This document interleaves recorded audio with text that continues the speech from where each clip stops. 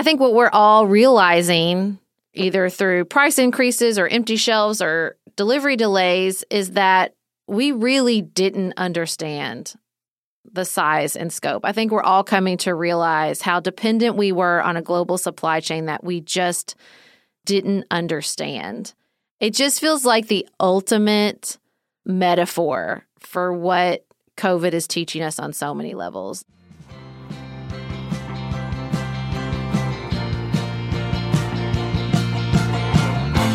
This is Sarah.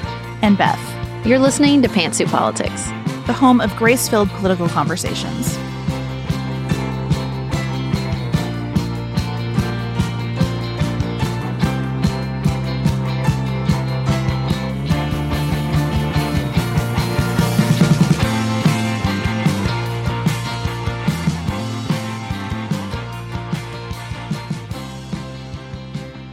Hello, and thank you so much for joining us for a new episode of Pantsuit Politics. Today, we're going to talk about the economy, and I know that can sound a little dry and academic, but that is not where we're going to be today. We are going to talk about what is Congress working on that could impact our real lives right away, and then we're going to talk about the supply chain. So what can you buy at the grocery store? What can you order from your favorite retailer? How much will it cost? Will there be turkeys to roast this Thanksgiving? And outside of politics, a listener asked us to talk about America's fascination with the Gabby Petito case, which we are going to attempt to do with great respect for the fact that this is a real person. We'll get into all of that today, but before we do, we have a fun announcement closely related to our supply chain conversation. Sarah, would you like to do the honors? Yes, I'm so excited. Several weeks ago, we told you we were coming out with a holiday gift guide, because we felt like the biggest gift we could give to you is not necessarily just the recommendations, but getting it to you early and acknowledgement that the supply chain is jacked up. We've got it ready for you. Y'all, don't delay. Do not delay. Fire up this gift guide. Buy your stuff. Get it done. And Beth, I want to shout out a particular part of the gift guide that I'm proud of. Listen, it actually doesn't have to do with the global supply chain at all. I put a little section in my part of the gift guide for husbands or partners looking for presents for their wives and spouses. And let me say, it's not a physical present that you will need to order off the internet or depend on. I just said as plainly as I could, hire a house cleaner. This is what your partner wants. They want a house cleaner. That's it. Nobody wants an appliance. Nobody wants jewelry. If you do not already have a house cleaner, hire one. And if you already have a house cleaner, take your children out of the house and let your partner enjoy that clean house by themselves. That's it. That is my holiday gift guidance for that particular subset of the population. What do you think? Well, I think that's correct. That's all I want. Is help, really. Just help is all I want for the holidays. And look, I think that is a good peek at the fact that this is a very, Pantsuit Politics holiday gift guide. It's got a wide range of suggestions and ideas. It is all over the place. We wrote separate sections so that our personalities could just do what they do, and we could give you our best advice from where we are. And let me say this. There are very inexpensive gifts on here, all the way to pretty expensive gifts. There are things, there are experiences. There are recommendations for you to buy certain types of things locally. There are some links to products on Amazon, because as much as I know everybody has feelings about how we shop, we have listeners in places that do not have a cute local downtown. So we have tried to think about everyone's different life experiences, and we hope that we've given you something helpful so that you can have the best holiday available to you. So it's going to be in the show notes. It's going to be in our newsletter. It's going to be on social media. You're going to be able to find it. Don't worry. So check out our 2021 holiday gift guide. Tired of ads barging into your favorite news podcasts? Good news. Ad-free listening is available on Amazon Music for all the music plus top podcasts included with your Prime membership. Stay up to date on everything newsworthy by downloading the Amazon Music app for free or go to amazon.com/news ad free. That's amazon.com/news ad free to catch up on the latest episodes without the ads. I hope you guys don't mind to time travel back with me about a year. I was in the process of resigning myself to the idea that part of middle age for me might mean that my hair was going to slowly turn to straw and fall out of my head. Drama aside, we all know that your hair and skin can sway your mood and impact your day in ways you can't underestimate. I have tried other custom beauty products and just found that they kind of made my hair worse. But ever since I switched to a custom hair routine with Prose, I've noticed so many benefits. Healthier hair, yes, but beyond that too. I feel like I don't have to blow dry my hair anymore in order for it to look good, because it's stronger, fuller, softer, and just looks nicer. Prose is made for people, not hair and skin types. Personalization is rooted in everything they do, from their in-depth consultation to their made-to-order model. My custom shampoo and conditioner, for example, were formulated to improve the smoothness and volume of my hair. And I really see, after months of using my custom formula and tweaking it with the Review and Refine tool for this season, that I have nice-looking hair all year long. Prose is so confident that you'll bring out your best hair and skin that they're offering an exclusive trial offer of 50% off your first subscription order at prose.com/pantsuit. So go get your free consultation, then 50% off at prose.com/pantsuit. That's prose.com/pantsuit.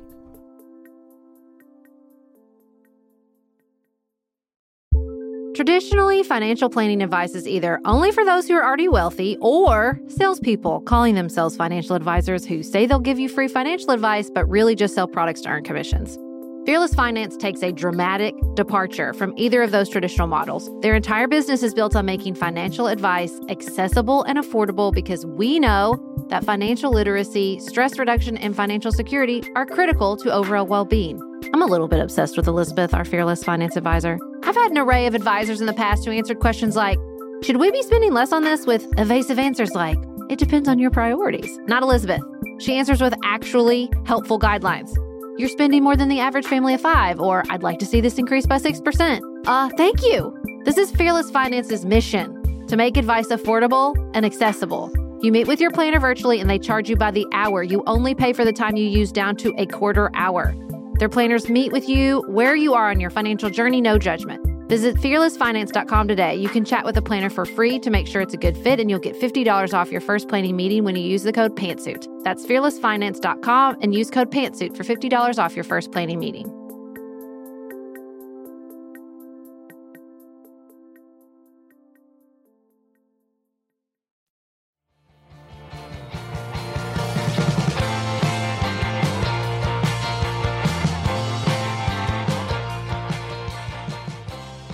Going to pop back in here to Capitol Hill, where things continue to move along, be talked about, be breathlessly covered on Twitter. Congress seems, as we are sitting down to record on Thursday, to have a deal on government spending to get us into December. And so that is one crisis averted. That's good. That's good. Hey, let's just take a minute. We're funding the government. Government's not going to shut down. Yay. I would like to say, yay. As we are recording, there is a planned vote on the bipartisan infrastructure framework. How likely it is that that vote happens today and passes depends very much on who you're talking to.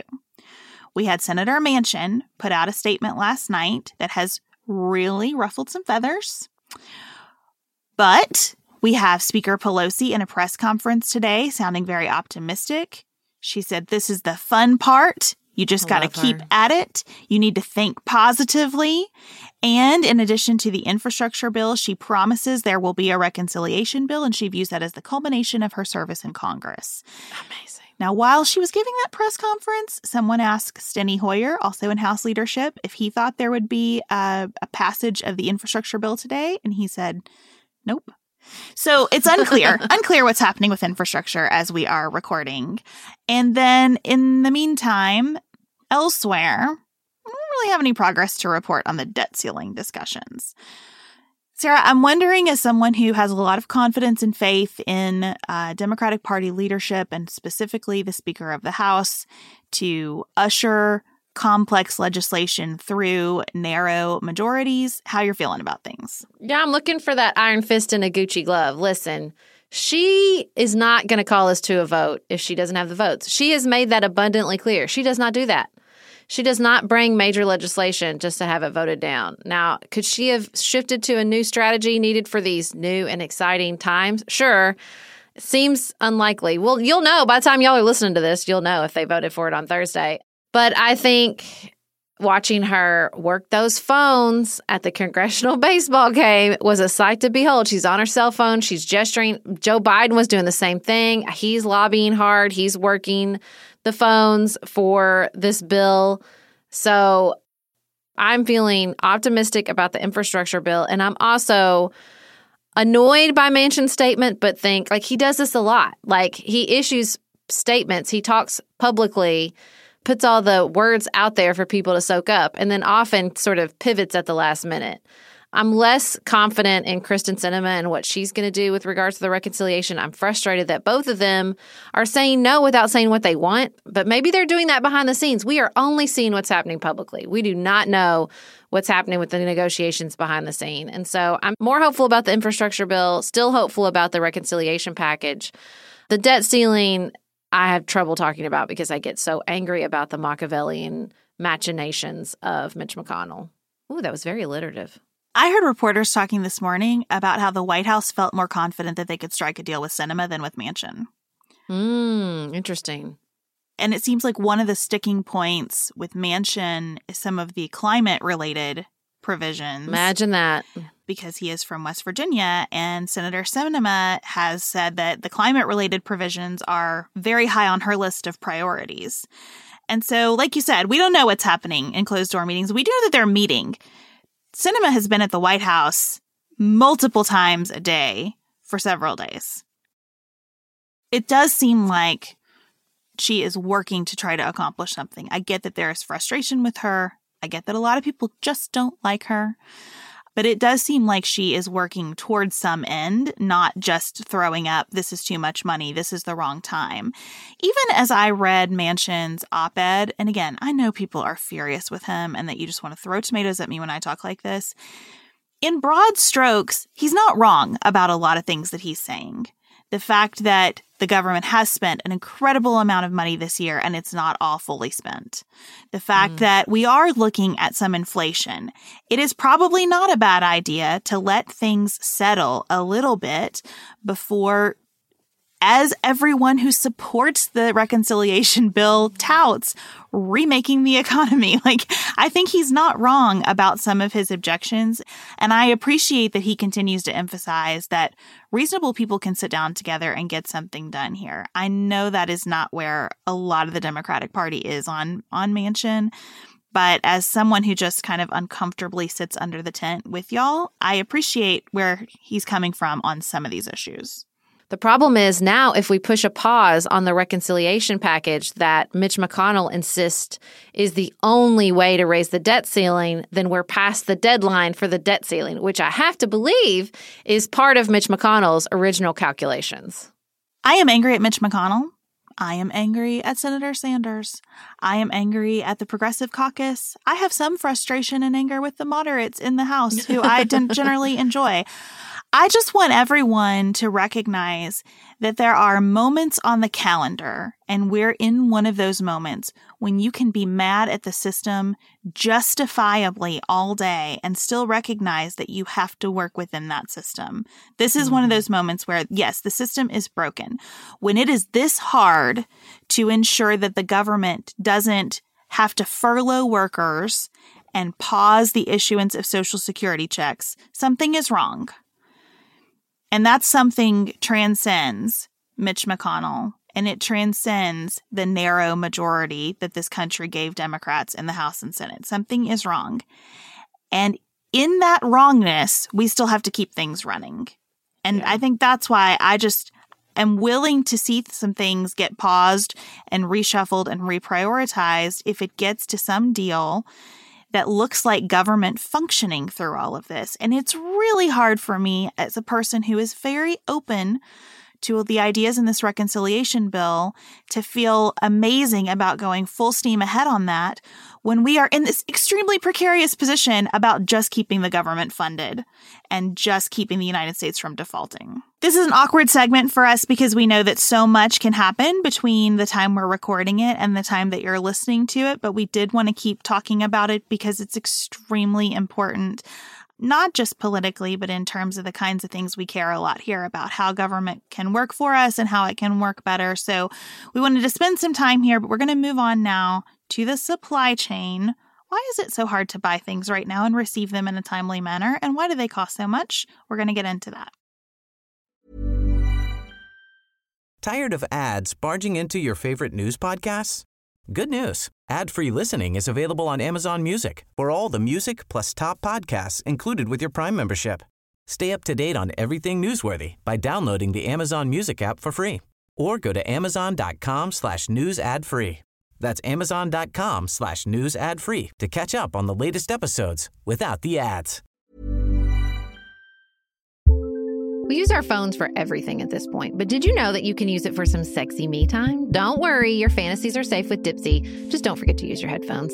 Dipsea is an app full of hundreds of short, sexy audio stories designed by women for women. They bring scenarios to life with immersive soundscapes and realistic characters.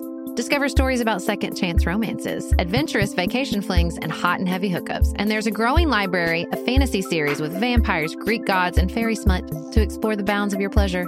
New content is released every week, so in between listening to your favorite stories again and again, you can always find something new to explore. They also have soothing sleep stories, wellness sessions, and sexy written stories to read. Let Dipsea be your go-to place to spice up your me time. Explore your fantasies, relax and unwind, or even heat things up with a partner. For listeners of the show, Dipsea is offering an extended 30-day free trial when you go to dipseastories.com/pantsuit. That's 30 days of full access for free when you go to dipseastories.com/pantsuit. dipseastories.com/pantsuit.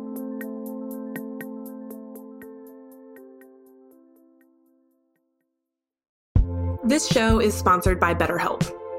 My son Oliver is almost 2. The desire for more hours in the day has never been more real for me in my life. An extra hour for reading, for sleeping, for working, for playing, I could use any of it. A lot of us spend our lives wishing we had more time. The question is, time for what? If time was unlimited, how would you use it? The best way to squeeze that special thing into your schedule is to know what's important to you and to then make it a priority. Therapy can help you figure that out, help you find what matters to you so that you can do more of it. Just last week, my mom actually asked me about my experience with BetterHelp after hearing ads like this one for it. And I'm telling you what I told her. BetterHelp was the perfect solution for me in a time of my life when I had too many plates to juggle, but still very much needed to talk to someone about the experience of keeping all those plates in the air.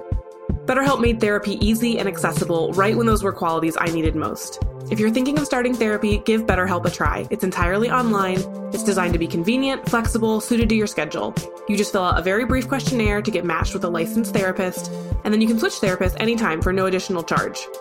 Learn to make time for what makes you happy with BetterHelp. Visit BetterHelp.com/pantsuit today to get 10% off your first month. That's BetterHelp, HELP.com/pantsuit.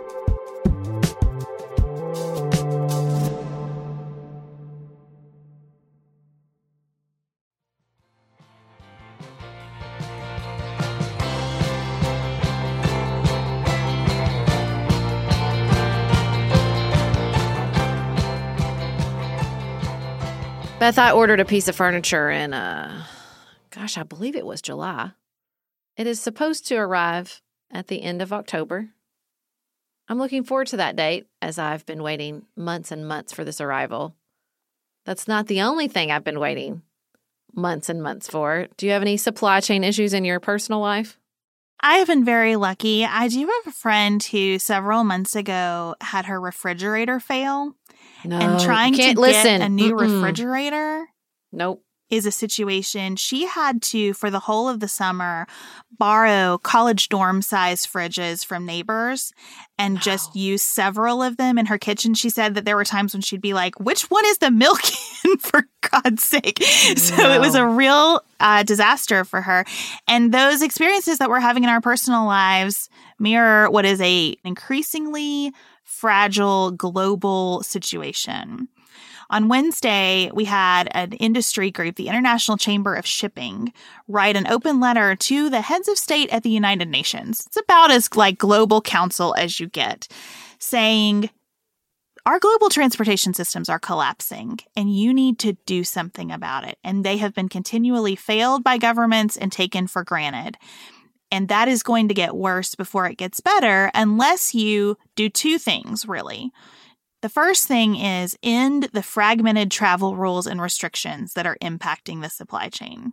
All of these ideas about who can travel where dramatically affect the people who by sea and by air and by rail take goods around the world.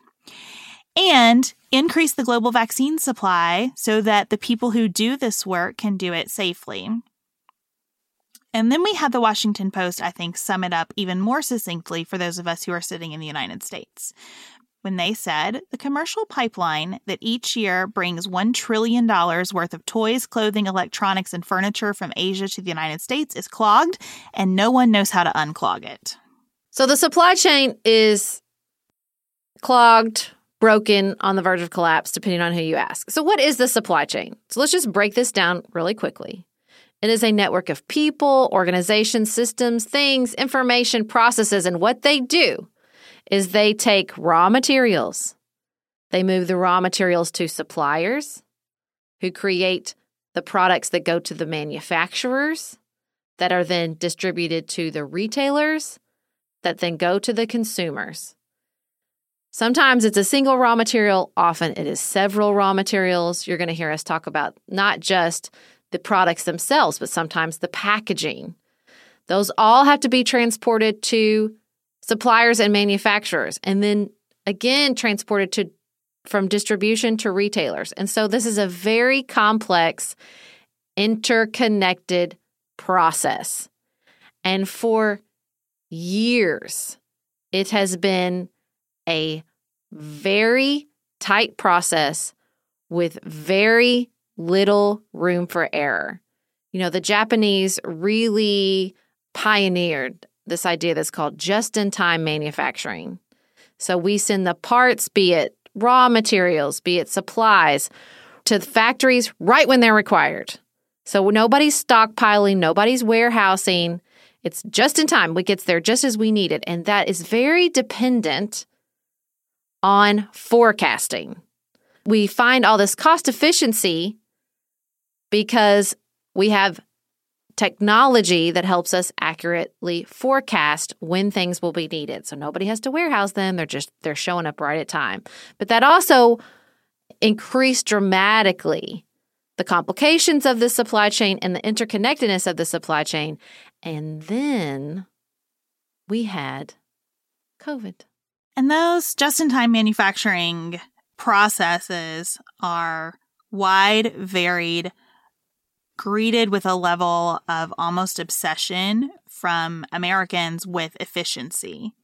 We have lean manufacturing and Six Sigma, and all kinds of organizations have been trying to replicate this sense that we only have exactly what we need to make what is going to be bought immediately, and we keep the profit margin as high as possible by keeping all of those inputs configured, as Sarah said, to the forecasting on what is going to actually be purchased.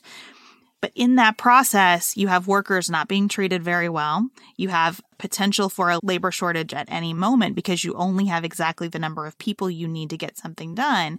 And so a normal flu season or a holiday can make all of that precarious. COVID is something entirely different. You had entire plants that had to stop operating.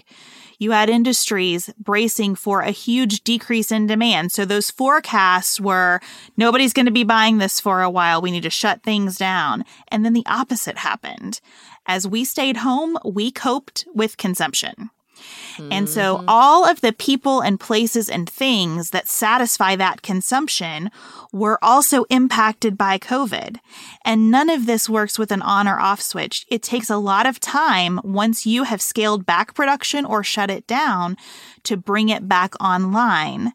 And that's in part because of all of these efficiency-driven systems. And it's in part because some things take time to grow or to be raised or to be harvested, and getting those right back into shipping containers that are going to make their way around the world is really difficult, and nobody's in charge of the whole process. So where you have people doing the forecasting at companies and orders being placed and then distribution being done. I love this quote from Fran Inman, who's a commercial real estate executive. It's like an orchestra with lots of first violins and no conductor. There is no centralized source for the global supply chain who can fix everything when they see it going awry. So COVID messed up every single part of this process. So let's walk through the supply chain and talk about some of the issues, because when we talk about price increases, when we talk about delayed deliveries or low stock, this is because of problems at every step along the way. So first, with raw materials and suppliers, there's a lot of places where the raw materials are just not available. You had meat packing facilities where they were slaughtering animals due to COVID concerns.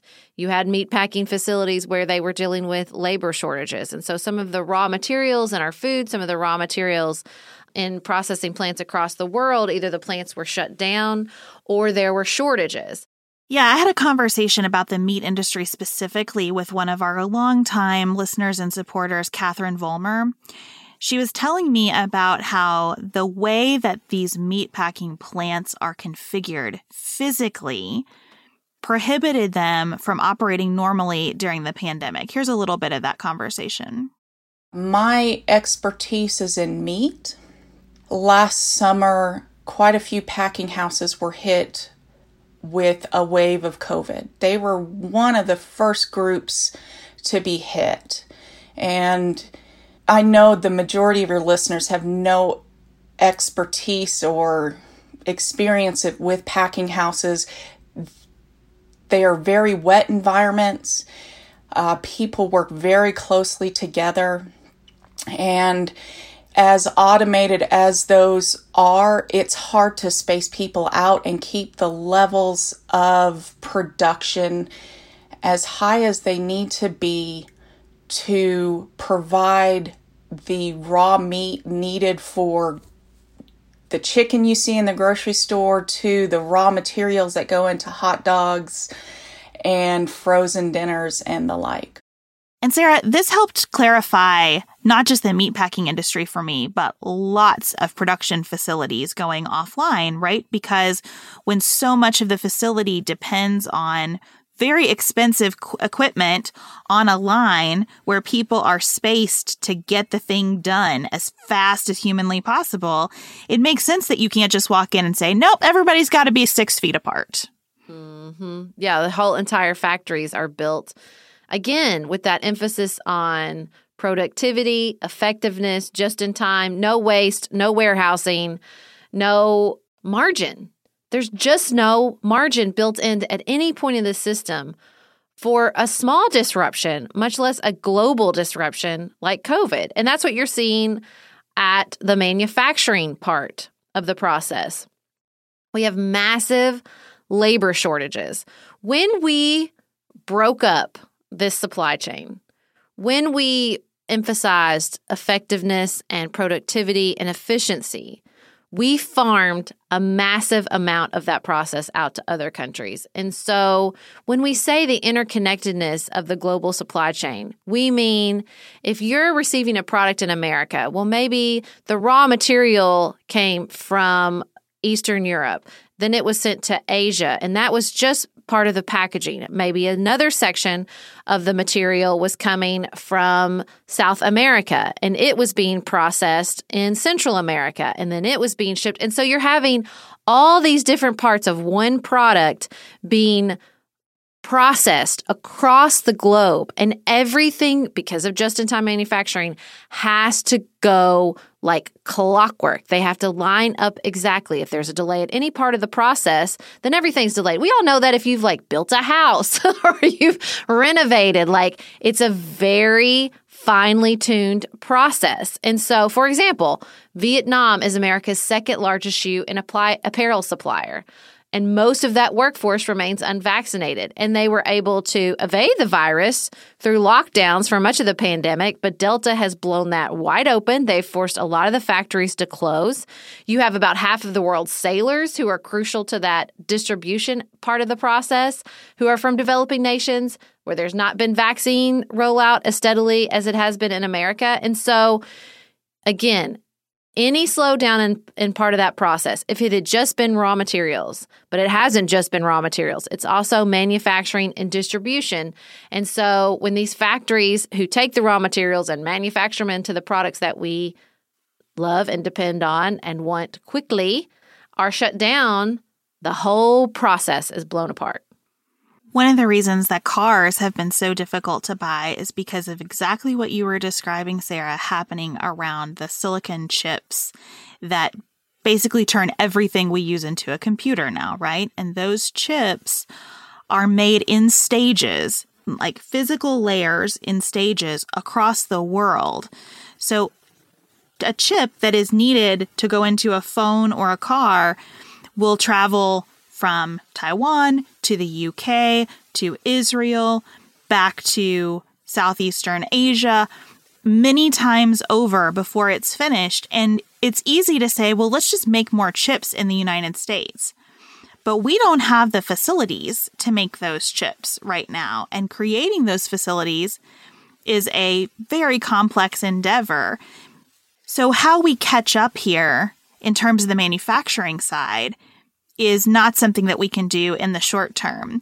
We are also decades behind on the distribution side, just in allowing people enough information to better coordinate. You know, there are foreign ports that use common information access systems for carriers and terminals and shippers so that they're able to see what's going on with other companies and plan around each other. We don't have that here in the United States. We don't have a national system for all of our ports. All of our individual ports operate like fiefdoms. And so we really, at every stage of this process in America, have opportunities to do better, but those are opportunities that are going to take significant investment of time and resources. I mean, these ports are, again, another huge part of the delay. We have enormous shipping containers that are stalled outside major American ports. And more cargo just keeps arriving and arriving. Shipping crews are waiting days or weeks to unload. Some major retailers like Walmart and Target and Home Depot are chartering their own private cargo vessels and buying shipping containers to prepare for the holiday shopping season and to try to avoid this backlog. I read in one article that a shipping container that used to cost $3,000 now costs $22,000. So that's why we're starting to not just see delays, but we're starting to see price increases because that price increase is going to get passed along to the consumer. And the actual shipping containers are hard to get. There are issues with just what do we wrap this meat in? What kind of tray can we use for it? Like in every industry, those inputs to the products that I never think about, boxes and tape, are a struggle. And all of that sits on top of around a labor shortage at every piece of this process as well. One of the things that I learned from my conversation with Catherine is that in the United States, we've had for years a critical shortage of truck drivers, and that's only gotten worse during the pandemic. So the truck driver shortage, I've been dealing with that for years. There are not enough truck drivers. There are not enough people with professional driver license, period. You see that with school bus drivers everywhere, across the board. The truck driver population is aging as well. And eventually they're going to get to the point where they're retiring too.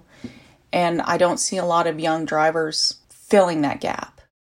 And then we also have labor shortages along other parts of the retail process, where people can't find workers in restaurants and grocery stores.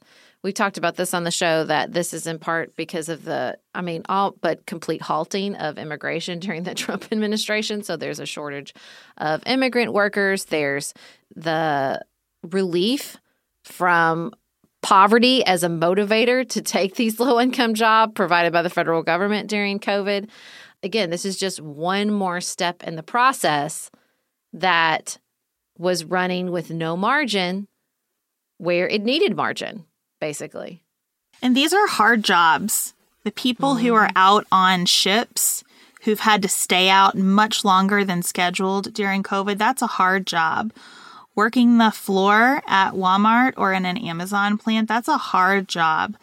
And I think that some of what COVID has asked of everyone is, how do you want to be spending your time? And many of these jobs are not just physically demanding and long and, you know, with hours that no one wants to work. They are also dangerous. Even as technology has made so much of this more efficient, there is an element of danger that accompanies much of this work. So because of all these factors converging, we are seeing undeniably some inflation. The cost of goods was up 5.4% in July from the same period a year ago. And this happens for a lot of reasons, and we've got them all happening right now. We have increased consumer demand. We have a spike in other costs because of all of these shipping issues. We have an overwhelmed logistics network. And all those factors converging are why we're seeing prices going up. And there is just not an easy solution. And this is not just an American problem. You know, Sarah, to your point about immigration, the United Kingdom is issuing a lot of temporary visas to let people come in and help with just the kind of work that we've been talking about, because they know that especially with the holidays coming up, the pressure here is only going to intensify. They're also experiencing like massive gas lines and gas, not because there's a gas shortage, but because of the driver shortage. The lines rolling out of the petrol stations, I guess we should say, since it's the United Kingdom, are something to behold. And look, I remember several years ago when I was driving through Southern California with my friend Dave, and we went through the Port of Los Angeles, and I thought, oh my God, it felt like I had arrived on another planet. The size and scope of that port and the shipping containers blew my mind. And it was like the slightest glimpse into the fact that as far as like global logistics were concerned, I didn't have a clue.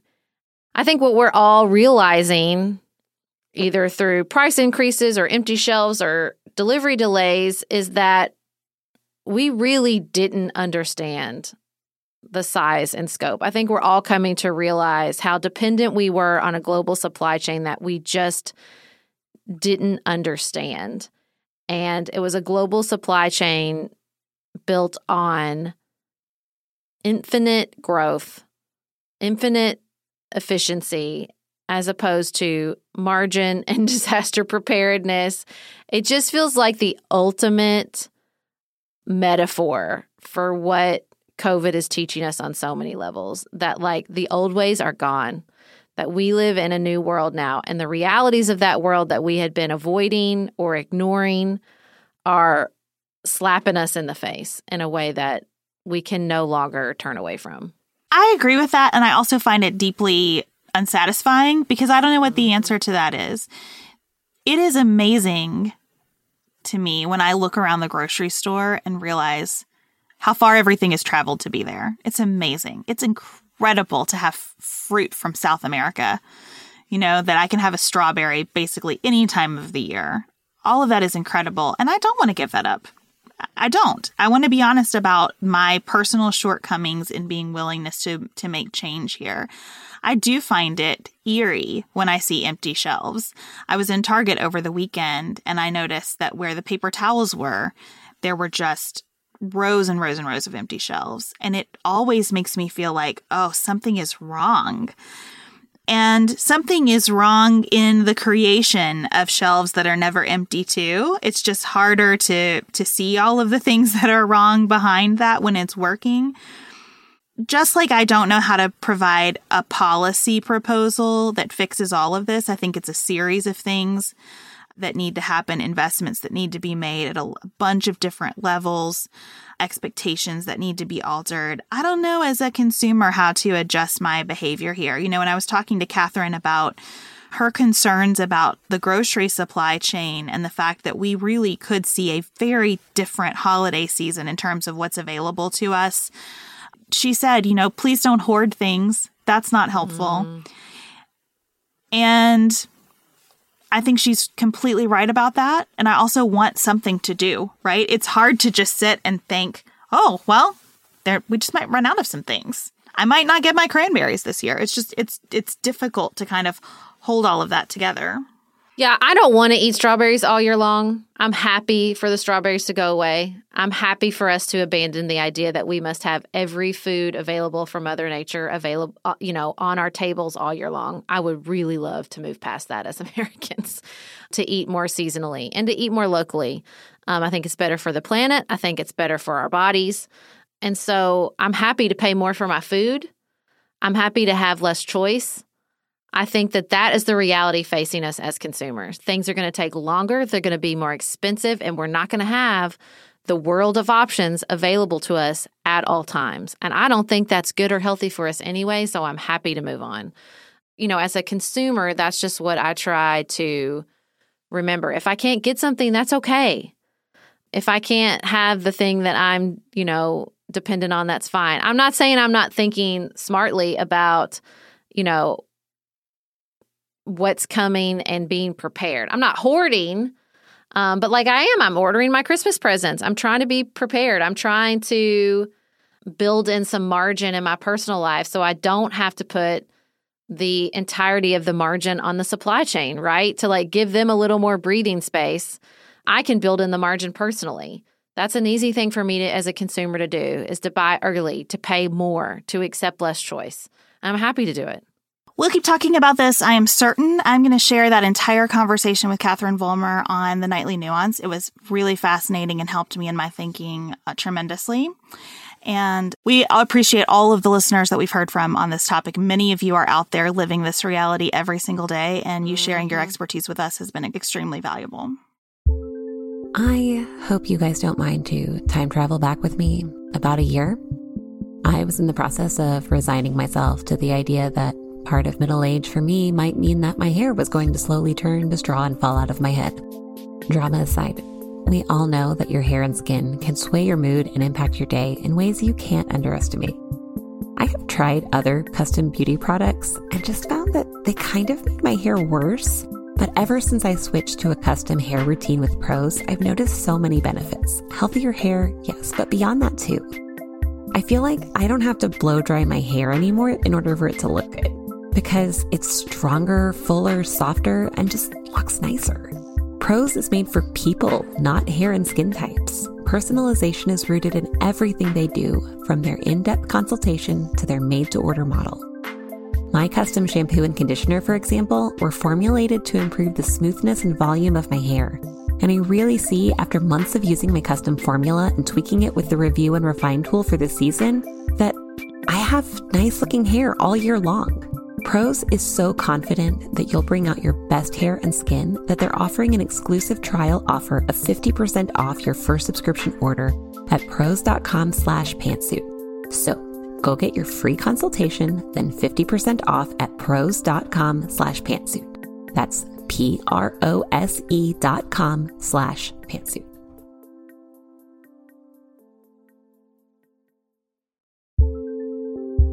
Do you want a bra that's sexy or a bra that's comfortable? Traditionally, the advice would be pick one. But thanks to Third Love, you can have both. Third Love was started to take all the frustration, out of bra shopping. That's why they make solutions for every bra problem, aka problem. Their bras make it easy to bring back perkiness you haven't seen since high school, get smoothing, you-know-where, and have straps that actually stay put. Designed at their headquarters in San Francisco and made from premium materials, they put every style through hours of wear testing on real women, including themselves, before it's given the stamp of boob approval. Comfort and support are guaranteed. Plus, whether you're a AA or an H cup, their virtual fitting room will help you find your perfect fit fast. They even invented half cups. No more feeling stuck between 2 cup sizes that don't fit. It's time to get your problems solved. Visit thirdlove.com and get $15 off your order with code podcast15. That's code podcast15.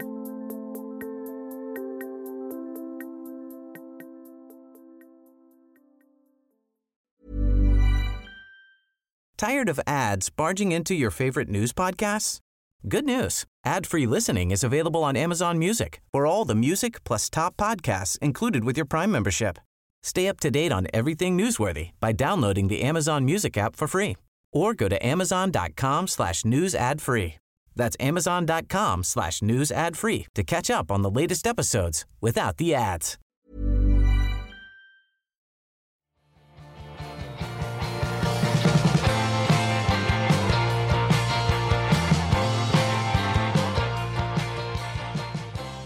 Sarah, what's on your mind outside of politics? Listeners have been messaging us about the Gabby Petito case. For those of you who have not been following along or have avoided this by some media cave you live in, Gabby Petito was a van life YouTube influencer. She hit the road with her fiance and then disappeared. The internet took great interest in her disappearance. And since the story broke, sadly and tragically, they have since found her body. And I believe currently her fiance is on the run. Last I saw, Dog the Bounty Hunter was looking for him.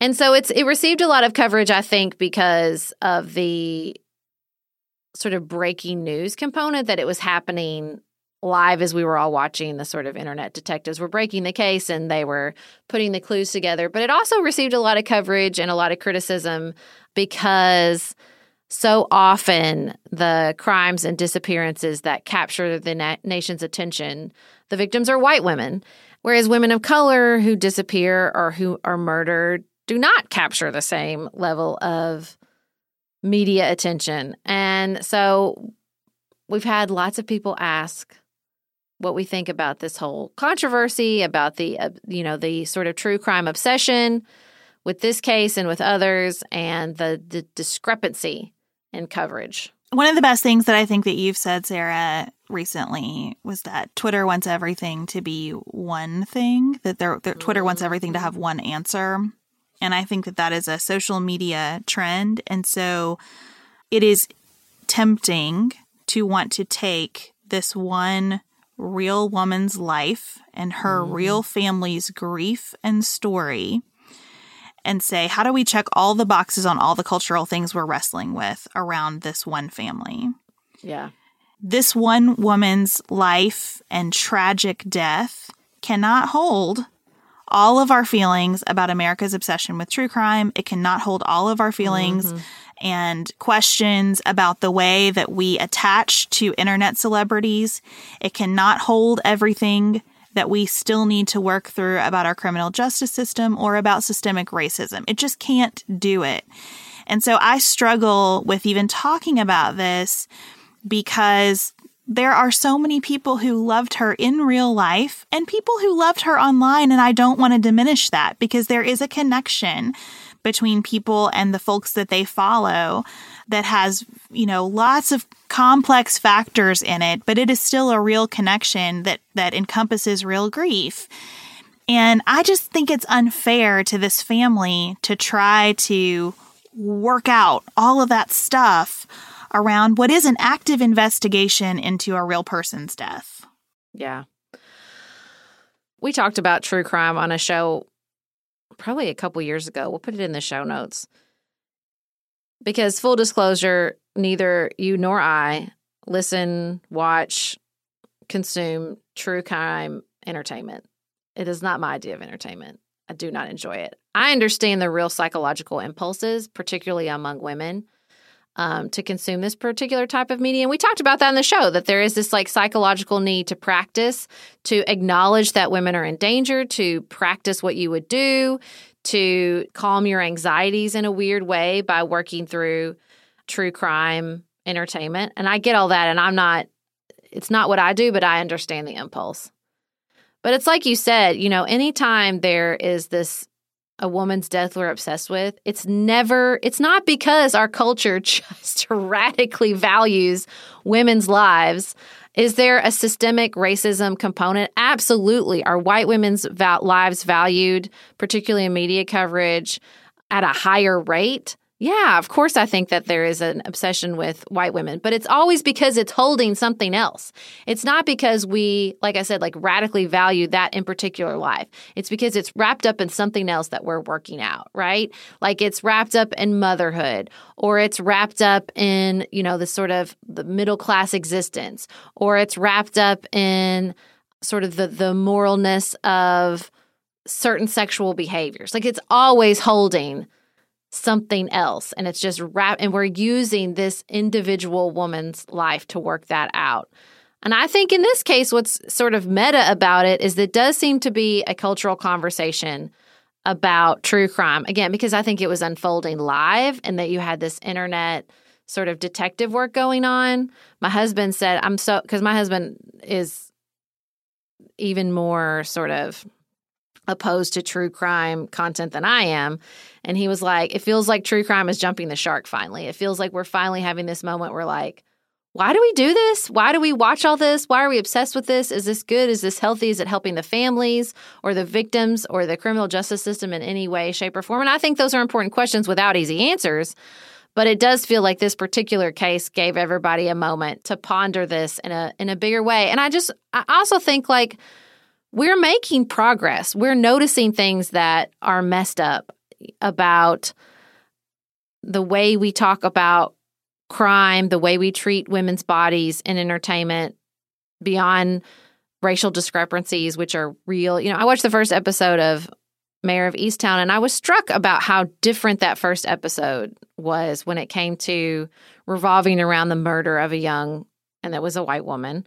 But like, it feels like, in the CSI days, the woman was nothing but a body. Like that was it. You saw the dead body and then we went from there. And for better or for worse, I kind of appreciated the way this episode took so much time to humanize the victim. You got to meet her. You got to see her as a mother. You got to see what she was struggling with. And not just after you'd met her as a body. I don't know if that choice was purposeful. It felt purposeful to me and I appreciated it. And it felt like a millimeter of progress as far as how we treat female victims in entertainment. But I think this conversation is important, as difficult and as wrapped up as it is in a million other things.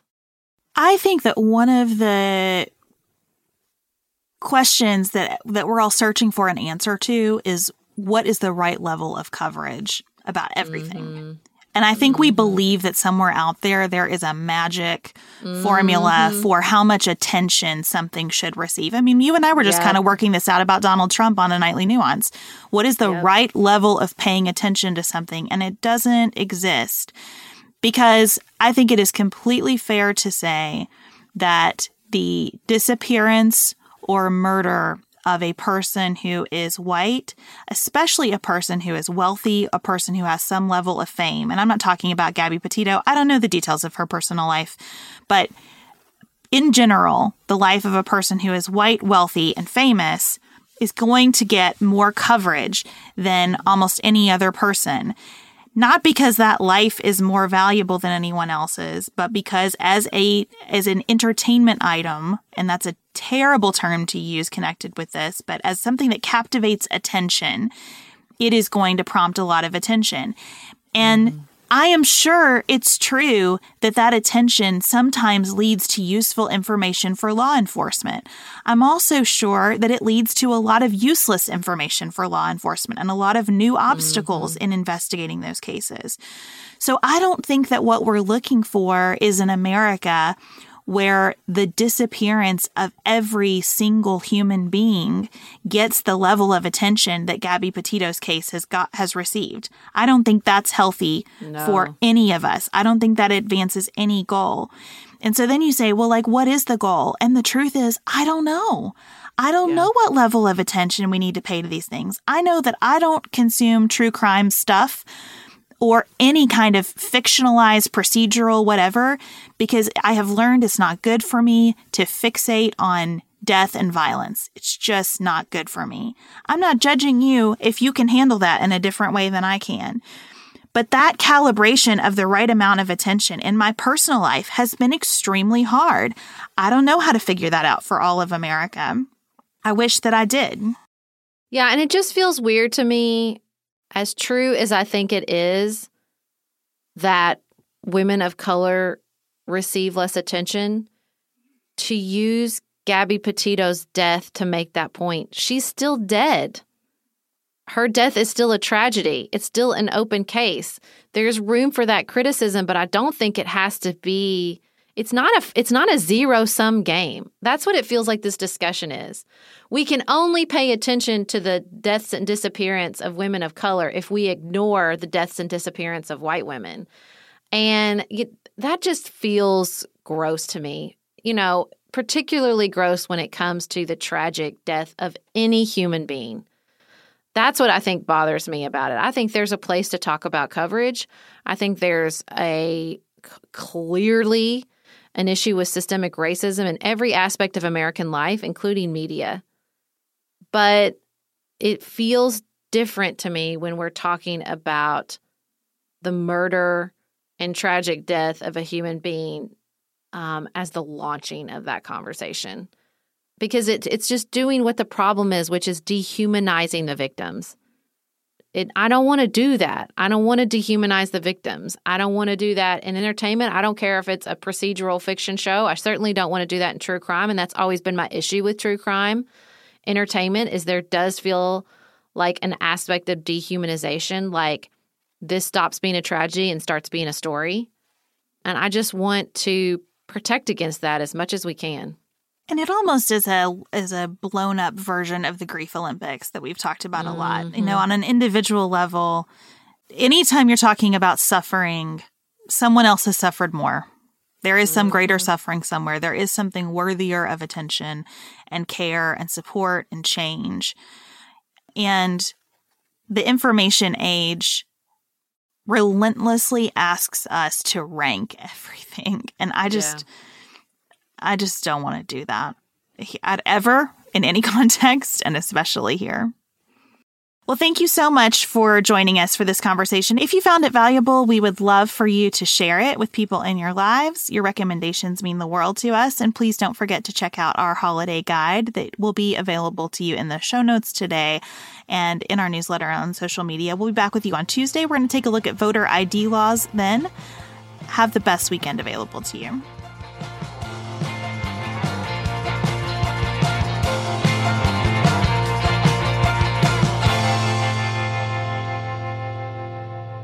Pantsuit Politics is produced by Studio D Podcast Production. Elise Knapp is our managing director. Megan Hart and Maggie Penton are our community engagement managers. Dante Lima is the composer and performer of our theme music. Our show is listener-supported. Special thanks to our executive producers.